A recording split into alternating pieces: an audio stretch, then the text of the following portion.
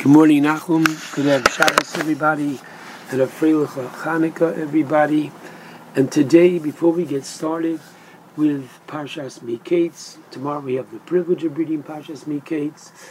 Today is the last day of Chanukah, and because we read this morning the completion of all the korbanos that the Nesiim, the princes, brought at the time of the dedication of the Mishkan in the desert, and there is that recapitulation of all the gifts, beginning with the words Zos Chanukah.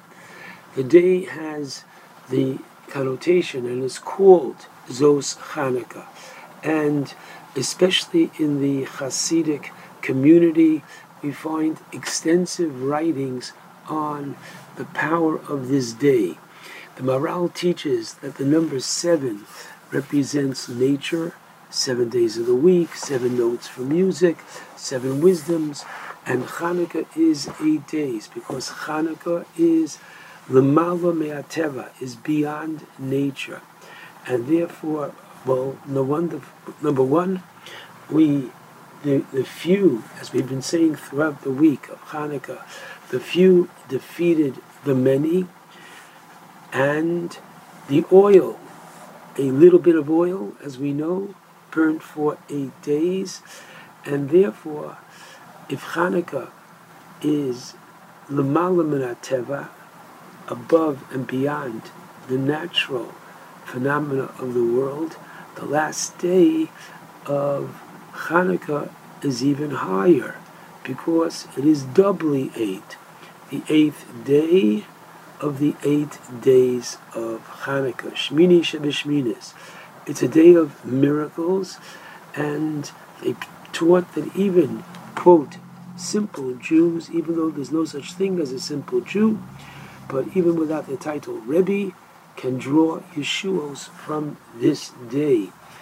And clearly, all of us should take the time today, not only as you did this morning in your tefillos, this afternoon when you daven mincha, but everybody should take time today for a few moments and say a few chapters of Tehillim on behalf of Achenu Kol Beis Yisrael, the Jewish people, specifically for the Chayolim, to daven for their safe return, to daven that they should have Kfitzas HaDerech, a speedy return, and that we should be Zoche to fulfill Timcha Ezecher Amalek, which is exactly what we are doing, defeating a people whose raison d'etre is Lo Aleinu, to destroy Klal Yisrael. And through this, we should please God bring a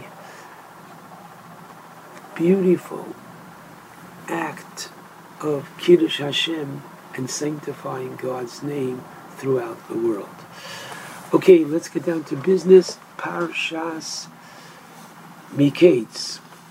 In Parshat Mikeitz, in Perek Mem Aleph, right before we are taught that Yosef's brothers come down to Mitzrayim to buy food, we're taught that Yosef called the name of his firstborn son Menashe, because, as the pasuk says, Kinashani Elukim is Kol Amali, is Kol Beis Avi, because Hashem has made me forget all my hardships and all my father's household.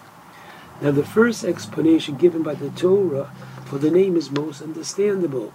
Yosef, who encountered many challenging episodes, being sold, being accused falsely, being in jail, he encounters trials, tribulations.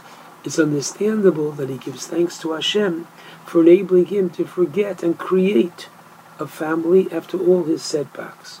However, the second reason is most difficult to understand.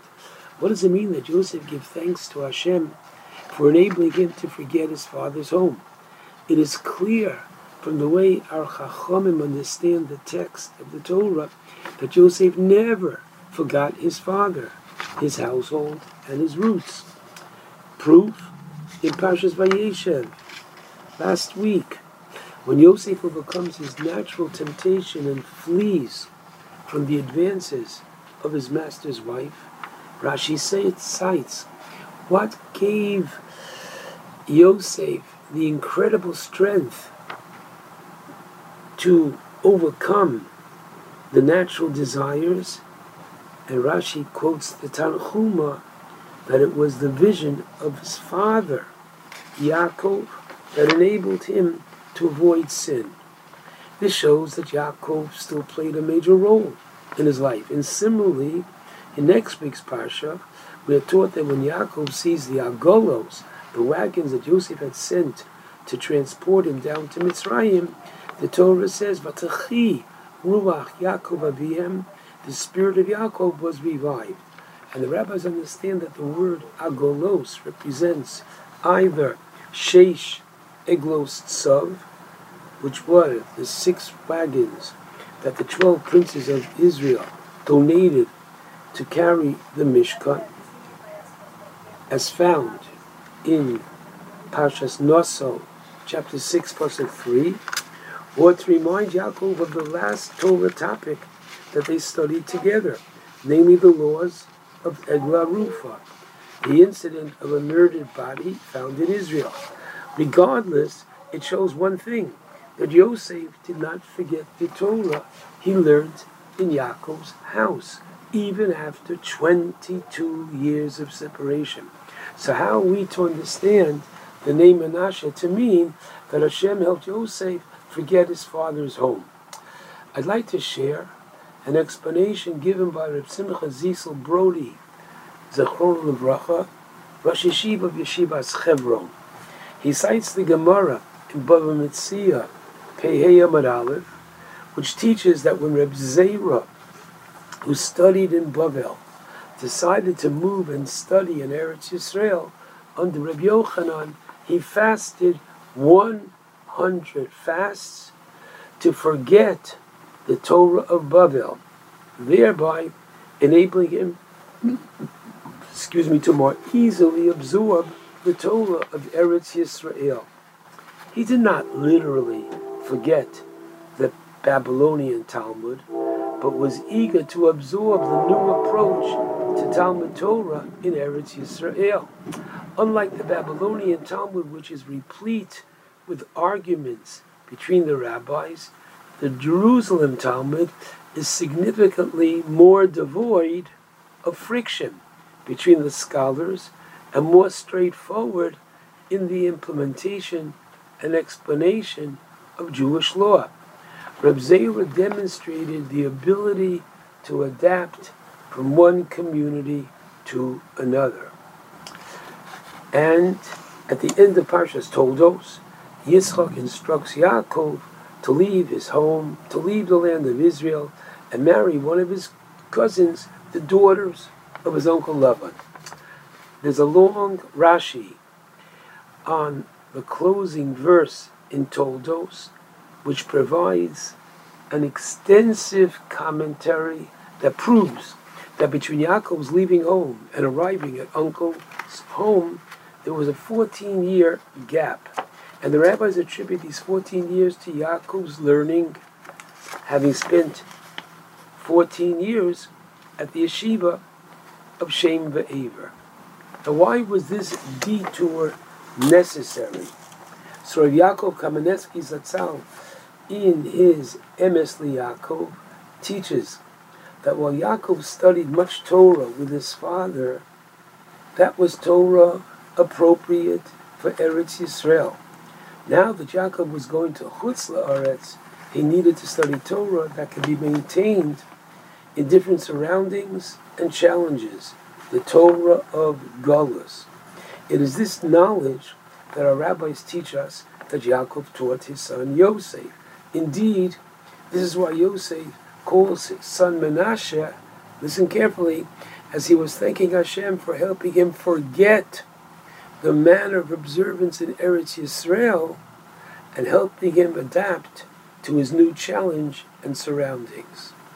As Yosef adopted and forgot his previous lifestyle, it behooves us to unfortunately take a new look and re-examine what has been, for many, a normative behavioral pattern for almost 100 years. I'm referring to the mode whereby many Jewish and even Torah-observant families enroll their college-age students in universities after high school. There, they receive higher education that enables them to advance both individually and to enrich society. The presence of nearby Chabad, Hillel, Shiurim on many campuses has helped sustain and maintain a positive Jewish identification for numerous Jewish students throughout the country. However, since October 7th, there has been an immediate unleashing of anti-Israel, anti-Semitic pronouncements throughout much of the civilized world, especially on college campuses. What perhaps was always there beneath the surface of Esav, Sonei, Liyaakov, that Esav, unfortunately, translating it literally, hates Yaakov, has now come out of the woodwork, making, on the one hand, Jewish students who have loyalty and devotion to Israel feel, unfortunately, either threatened or uncomfortable in their academic surroundings. Even worse, a great percentage of Jewish students who are themselves uneducated about the history of Israel, its values for human life, and its humanitarian gestures of urging civilians to leave Gaza and avoid being caught up in the military conflict. These students are subject to propaganda found both, unfortunately, in the classroom and in the student activities on campus. We have to learn from Yosef HaTzadik that what worked before might not work in the future. Jewish parents must come to realize the high cost we pay for free speech. They must be informed that there are valid Jewish alternatives to the present challenging secular college campuses, where in the name of free speech, a great disconnect can be created between our promising Jewish student population and our proud Jewish heritage. What is at stake on secular college campuses today is nothing less than the essence of our identity as the people of the book, risking the loss of a generation's connection to the profound and timeless wisdom that our sacred texts and tradition offer. May we learn the lesson of Yosef HaTzadik, and just as the Sfas Emes understands that we just finished the mitzvah of Chanukah, and for how long were the candles supposed to burn? Ad shetichla regel min hashuk. So the literal translation is, and that's how we get to the half an hour that the candles are to burn, when people stopped walking in the street. There was no lights outside. When it was completely dark, that's when they lit the candles. However, the Sfas Emes understands tichla regel, not just the word foot, but regilus, that which we are accustomed to. We are creatures of habit. This is what I did. This is what my grandfather did. And in many ways we are to continue. But one has to know that there are times that we have to start changing our attitude, our perspective. And that's what I pray we're going to learn from Mikeitz, from Yosef HaTzadik, and mitzvah lefarseim. It's important to publicize this, just as we publicize the Chanukah menorah. It's important to publicize this idea, especially to our not yet observant relatives, that they should know that having Jewish students on many secular college campuses is nothing less than a threat to their Jewish identity.